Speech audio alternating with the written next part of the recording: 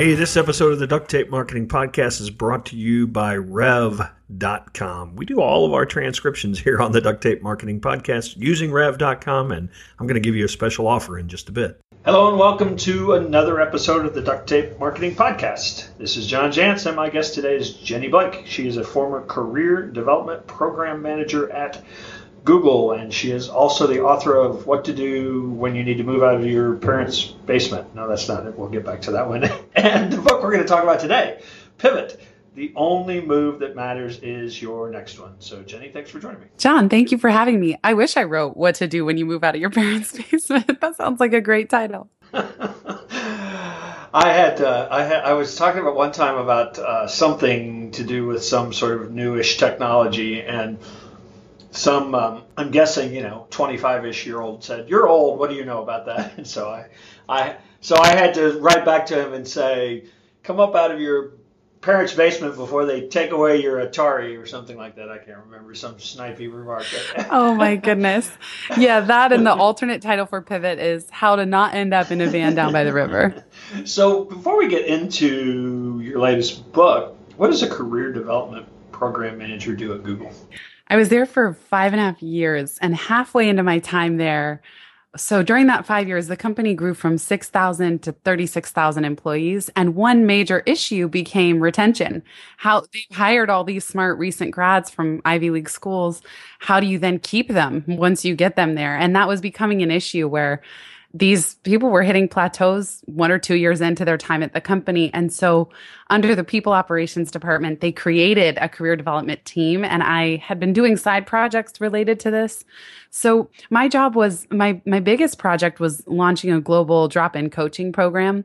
But in general, our charge was creating programs that would help people learn and grow within the company and map their next move within the company so they didn't feel that their only option was to leave. Yeah, it's funny. I imagine in an organization of that size, which, by the way, I've never even come close to working in, there probably is a whole lot of career moving that has to do, that happens internally.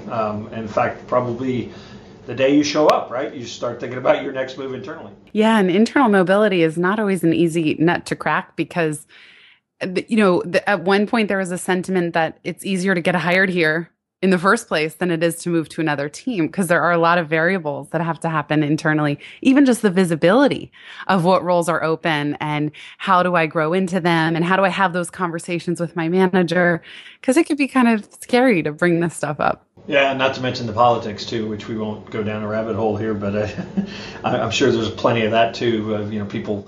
People unfortunately don't want to see people grow beyond where they are today in some cases. But again, like I said, we won't go down that rabbit hole. The term pivot is used quite often today in startups. In fact, it's sort of a joke, that you're expected to come out with your product and then you realize nobody wants it. And so you now are this kind of company. And so you pivot. How are you applying that now to careers? Well, at first I started to ask, how can people be as agile as startups? And then quickly as I got to writing, and also I wanted a term that was judgment neutral and gender neutral when it came to career change, because previously we've just called them a midlife crisis or a quarter life crisis. And there was no word for this thing that's now happening every few years where we're all asking what's next much more often than in the past. And I recognized that what's different from the business context of the word pivot is that when startups talk about pivoting, it's because plan A failed. The original direction didn't work. And now, as you said, they have to pivot the business. But in our career, pivot is the new normal. It's not just plan B that we screwed something up. We hit pivot points all the time. Sometimes we choose to pivot. Sometimes we get pivoted. And truly, now more than ever, change is the only constant. So I wrote this book to create a method to more efficiently answer the question, what's next, given that we're going to be doing it much more often. Yeah, and I actually see that, and again, you're not saying it's a generational thing necessarily, but I see that in my kids that are in their 20s, the sort of balance and scales of what's important seems to have changed in a way. I mean, it was at one time very important that you had this stable job, that it had a title, that obviously it had the money and the perks and things, and I see a lot of folks in let's say under 30s that the idea of I want to be really happy, I want freedom, I want to be able to do the things I want to do. Sort of coming up in, higher in the decision-making factor, which maybe has some of them saying, I'm going to change completely what I'm doing because I'm not happy. Yes. And on the flip side, there are 10,000 people turning 65 every day for the next 15 years. And many of them don't have any plans to stop working altogether or just go golf for the next 30 years. So you have millennials who saw many of their parents get laid off or reorged or be very unhappy when the recession hit in 2008. And so they kind of stepped back and said, what am I doing climbing this ladder that I don't know if I want to be on? And then again, all the way to boomers who are saying, I love what I do. I mean, I'm sure for you, John, like you've pivoted your business many times and probably, I don't know how you think about retirement, but I just think for so many of us, we're like, no, I love what I do. I don't have any plan to cut it off cold turkey just because I turn a certain age. Yeah, I mean, and my listeners know I'm 56, so I'm getting up there and where some people start thinking about that. And I've certainly changed what I do. I take a lot more time to go play and things of that nature. But yeah, the idea that I'm going to just stop, maybe never. I mean, I'll probably be writing books in my 70s and 80s. That's how I feel too. And I think, of course, we can say it'd be nice if finances were an option at that point. We're not having to work incredibly hard just to survive, but that this creative output. My friend Neil Pasricha, maybe you know him, he wrote in The Happiness Equation about the Japanese term ikigai, the reason you wake up every day, and that working on creative pursuits. And so when I talk about pivoting, it is age and stage agnostic. It's that we're all constantly wondering, what's next? And that's not a problem. That's not a personal shortcoming, the way that I think we've sometimes viewed it in the past. You answered a question I was going to ask, who's this book for? So you're really saying it's for anybody who's, still thinking about what they're doing that is making a living. So is there typically, or does it, a lot of times people don't even realize they're unhappy. And they're just going along, and so they're not looking for like the next thing. Do people typically have a pivot moment or event that kind of says, I have to change? Definitely. I mean, it can happen so many ways. I call them pivot points when you finally realize, oh, I'm at a pivot point. For some who maybe have been ignoring the signals, your body starts to push back and maybe they get sick more often. Or my friend was getting panic attacks every time she got off the subway on her way to work. And that was a clear sign she was at a pivot point. Like you said, for others, it's more subtle. It's a more subtle kind of boredom or dissatisfaction. Some people are very proactive and they're just looking for what's next. And then sometimes we get pivoted. There are layoffs or a reorg, or we lose our biggest client. And so all of these are a moment where we can say, well, what's working and how do I double down on that and what's next? And I think when we get better at pivot as a mindset and the method itself, the pivot points are less sharp. They're less shocking, that we don't see them coming and we feel blindsided. And that's when it is a crisis. Well, and I think probably one of the biggest challenges for people, even if they know they need to make that pivot, it's like, it feels like you're standing on the edge of a cliff. I mean, maybe I have to quit a job. Maybe I don't know what I'm going to do next. All those things kind of hold people on for, I talk to lots of people that are kind of sort of thinking about wondering if they could start a business, but they just can't jump because, well, maybe sometimes they're afraid, but other times there are practical realities about, the commitments they have. Yes, I have a whole chapter in the book on pivot finances because money is a very real constraint on pivoting, and I would never pretend otherwise. And we also, my editor and I were very, very purposeful in not using language like leap or jump, that actually by running small career experiments, I call them pilots in the book, and by doubling down on what's working, people can methodically work toward their next move. And eventually I call it a launch. Eventually there may be a launch moment of quitting your job and starting the business, but that by running small experiments, you do reduce risk along the way before you make that final launch decision. I have concluded over the years in interviewing hundreds and hundreds of people that one of the greatest secrets to success is self-awareness. And I think so this whole idea of doing what makes you happy, I contend that most people don't know that and don't know what that looks like, and so consequently don't know how to find it. Do you have the magic potion? I think that people are clearer than they give themselves credit for. A lot of times when I ask someone, what do you want or what makes you most excited? They first might say, I don't know. And then if I say, well, just guess, what does your gut say? They always say things. They have so many things to say. And so I think sometimes it's actually just a fear of saying it out loud that holds us back from saying it. And so just giving space to admit and explore what success might be and what might bring you joy, even if you don't know how to get there yet, that's really important, is separating out the vision piece from the how, the whole how, as I call it in the book. And John, I'm actually curious because we talked offline, and a few questions ago, you brought up kind of getting pivoted. And you and I were talking about when September 11th happened. I'm really curious how you responded in that moment with your business, because there's a great example of you did not choose that event. None of us would in any scenario ever. And yet it affected so many people and it sparked so many pivots. So I'm actually curious to hear about yours in your business. Well, so at that point I was kind of still on the path of what I would call traditional marketing consulting and agency. And we had a handful of employees and a handful of accounts that we did pretty much whatever they said they'd pay us to do. And as you mentioned, 9/11 came along, and I think this happened in a lot of places, and it's not a direct correlation. I think it was partly, like a lot of things, change maybe needed to happen, and that was like a catalyst. But we lost our two biggest clients, partly because of what was going on in their business that was related to some of the downturn in the economy that happened, but it, again, is probably too complex to try to even figure out. But the bottom line was we were sitting now staring at 60% revenue loss or something overnight. And I had already been working on this idea of duct tape marketing, on this idea of working exclusively with small businesses where I could create a system and say, here's what I'm going to do, here's what you're going to do, here are the results we hope to get, here's what it costs. And so to your point about pivot, in a lot of ways, I was dragging my feet on that. But when we lost our clients, I said, that's what I'm meant to do. And so I'm going to go do it. It did actually involve, in many ways, tearing my business back down to me and starting from scratch for the most part. But, I can sell anything. So I knew that wasn't really going to be an issue.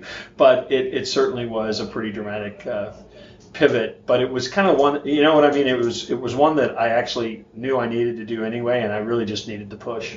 It's so interesting how, yes, these moments like losing two of your biggest clients can turn out to be a blessing in disguise, even if at the time it's the most stressful thing you could possibly experience.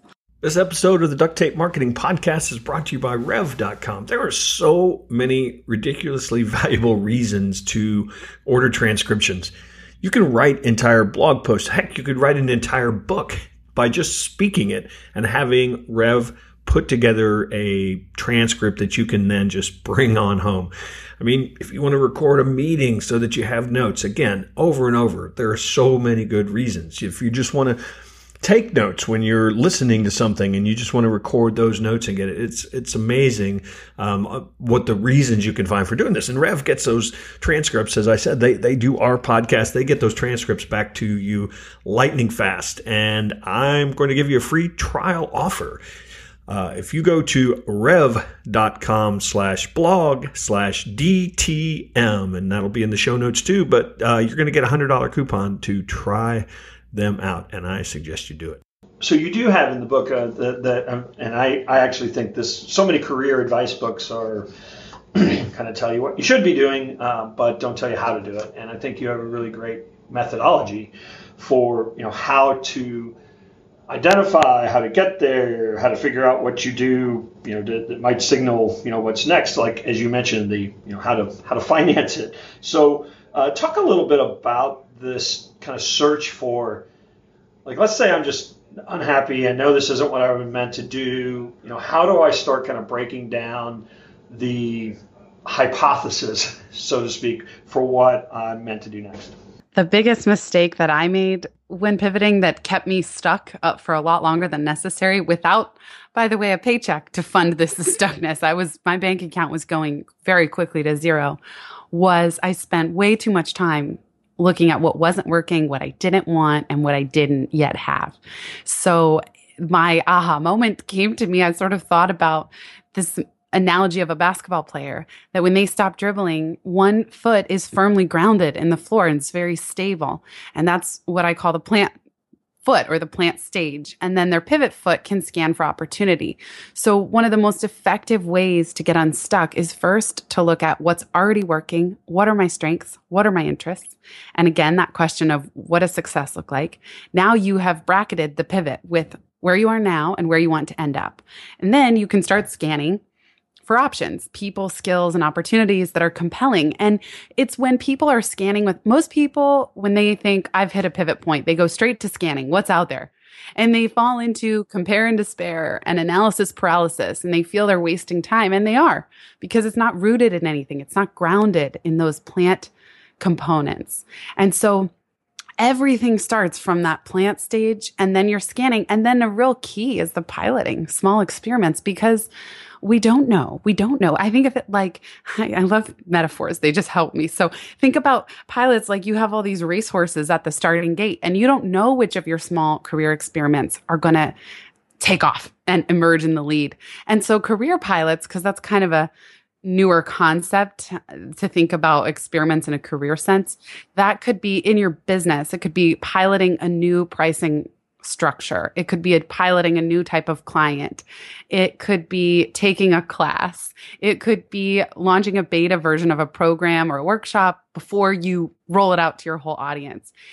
A pilot could be calling your previous clients, which I know, John, is something that you advocate, and asking, what can I create for you? What do you want? And then try something in a scrappy way before you pour 6 months of work and $5,000 into it. Yeah, and I think what's really cool is, this gig economy or world that we live in. I mean, there's a whole lot of things you can freelance and do, on the side even, to maybe finance some of what you're doing, but probably more than anything else, give you a sense of what that would be like. Because I know a lot of people, get this idea of here's what I want to do, and they jump into it, and then they go, oh, well, that wasn't what I wanted to do. I figured out now. And so there's so many ways you can test this, aren't there? Yeah, and I feel like even within the broader career umbrella. So let's say you and I are running businesses. Well, we could still be piloting different income streams within that. Now, you're the king of this.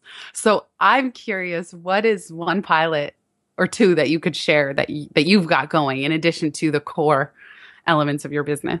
Well, my point of view is that you're constantly piloting. So I'm everything we do. I learned long ago that if I locked myself in a room and worked on something for 6 months and then rolled it out and said, ta-da, there was about a 90% chance that people are going to go, that's not what we want. So what our method for developing any new program or tool or course is to go to people that we know already understand the value we bring and say, we're kind of sort of thinking about doing this. What would that look like for you? And then come back and say, here's what it looks like based on your feedback. How much would you pay for that? Try this out. So we're anytime we develop anything, it is really with our clients or with a market. And again, there are certainly people that have had tremendous successes creating stuff that people didn't even know they needed. But I find the really safe route is to go to a market and let them kind of develop and create with you. Yes, I love that too. And that then it becomes such a co-creation. And I know you've talked so much about that in your books too. It's having one ear to the ground. That's one of the things about the scanning stage. It's not just about trying to guess and pull things out of the ether. It's about listening and doing, in the design thinking community, they call it empathy interviews, which is just getting to know, exactly as you just described, what people are actually would love help with. Yeah, and I really think it's again, it's like, having these board meetings and planning strategy. I mean, I think that you have to actually go out there in the real world and experience strategy or experience what you're planning before, and then have it know that it's going to evolve, rather than to simply throw a dart at a board and say, here's what I'm doing. Yes. And I think any good experiment will test what I call the 3 E's. 1, do I enjoy this potential new direction? 2, can I become an expert at it? And 3, is there room in the market to expand? And so sometimes a pilot will hit on 2, but not the 3rd. If I love underwater basket weaving and I'm a pro, but nobody wants to buy those classes from me, it's no good. So I think part of it is just continuing to see what's really going to catch on all those fronts. Is there a risk of, with this, I see a lot of folks at organizations, they've been there 2 years. It's like, what's wrong with you? You're going to get stuck. I mean, is there a risk of too much of that thinking to the point where people are just constantly looking elsewhere rather than maybe upping their game where they are? Absolutely. That was something that I thought long and hard about with this book, because I don't advocate just changing willy-nilly or pivoting or job hopping the second things get hard. I have a section where I talk about unrealized gains and, on the other end of the spectrum, diminishing returns. So unrealized gains are you don't stick with anything long enough to get any value. You're leaving gains, whether it's financial, reputation-based, or results-based gains.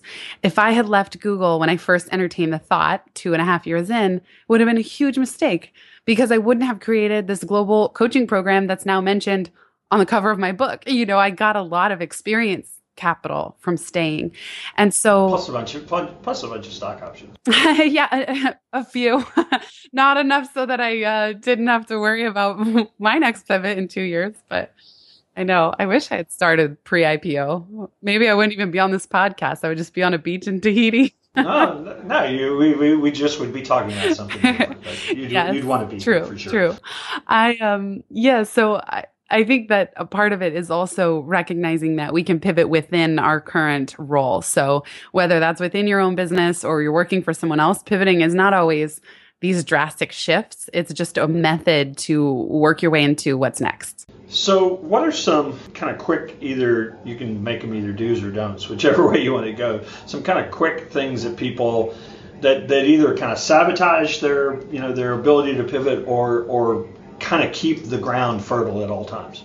Yeah, one of the biggest pitfalls, again, is not looking at what's already working. Another pitfall is trying to stretch too far. So there's the comfort zone, stretch zone, but then sometimes people will have a move that sends them into their panic zone where they're just paralyzed and not taking any action at all.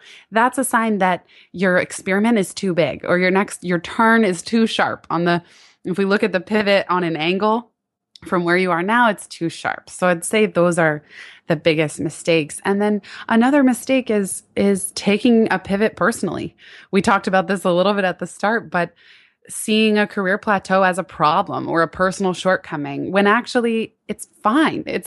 For maybe some of your listeners know about the S curve, which is often we refer to in terms of innovation cycles.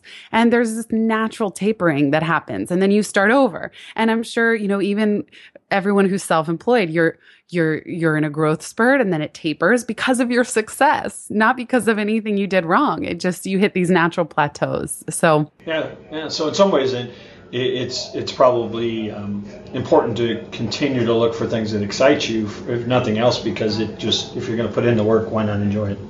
Yeah, absolutely. So where can people find out more about Pivot and the Pivot Method? Yes, the website is pivotmethod.com. And then they can also listen to the Pivot podcast, which anywhere you subscribe to casts. John Jantsch has been a guest on my show, so that will be coming out soon. And I'm on Twitter at Jenny_Blake. And of course, the book can be gotten wherever people get their books. Yes. Awesome. Well, Jenny, thanks so much for stopping by today, and hopefully we'll see you soon out there on the road. John, thank you so much for having me, and big thanks to everybody for listening.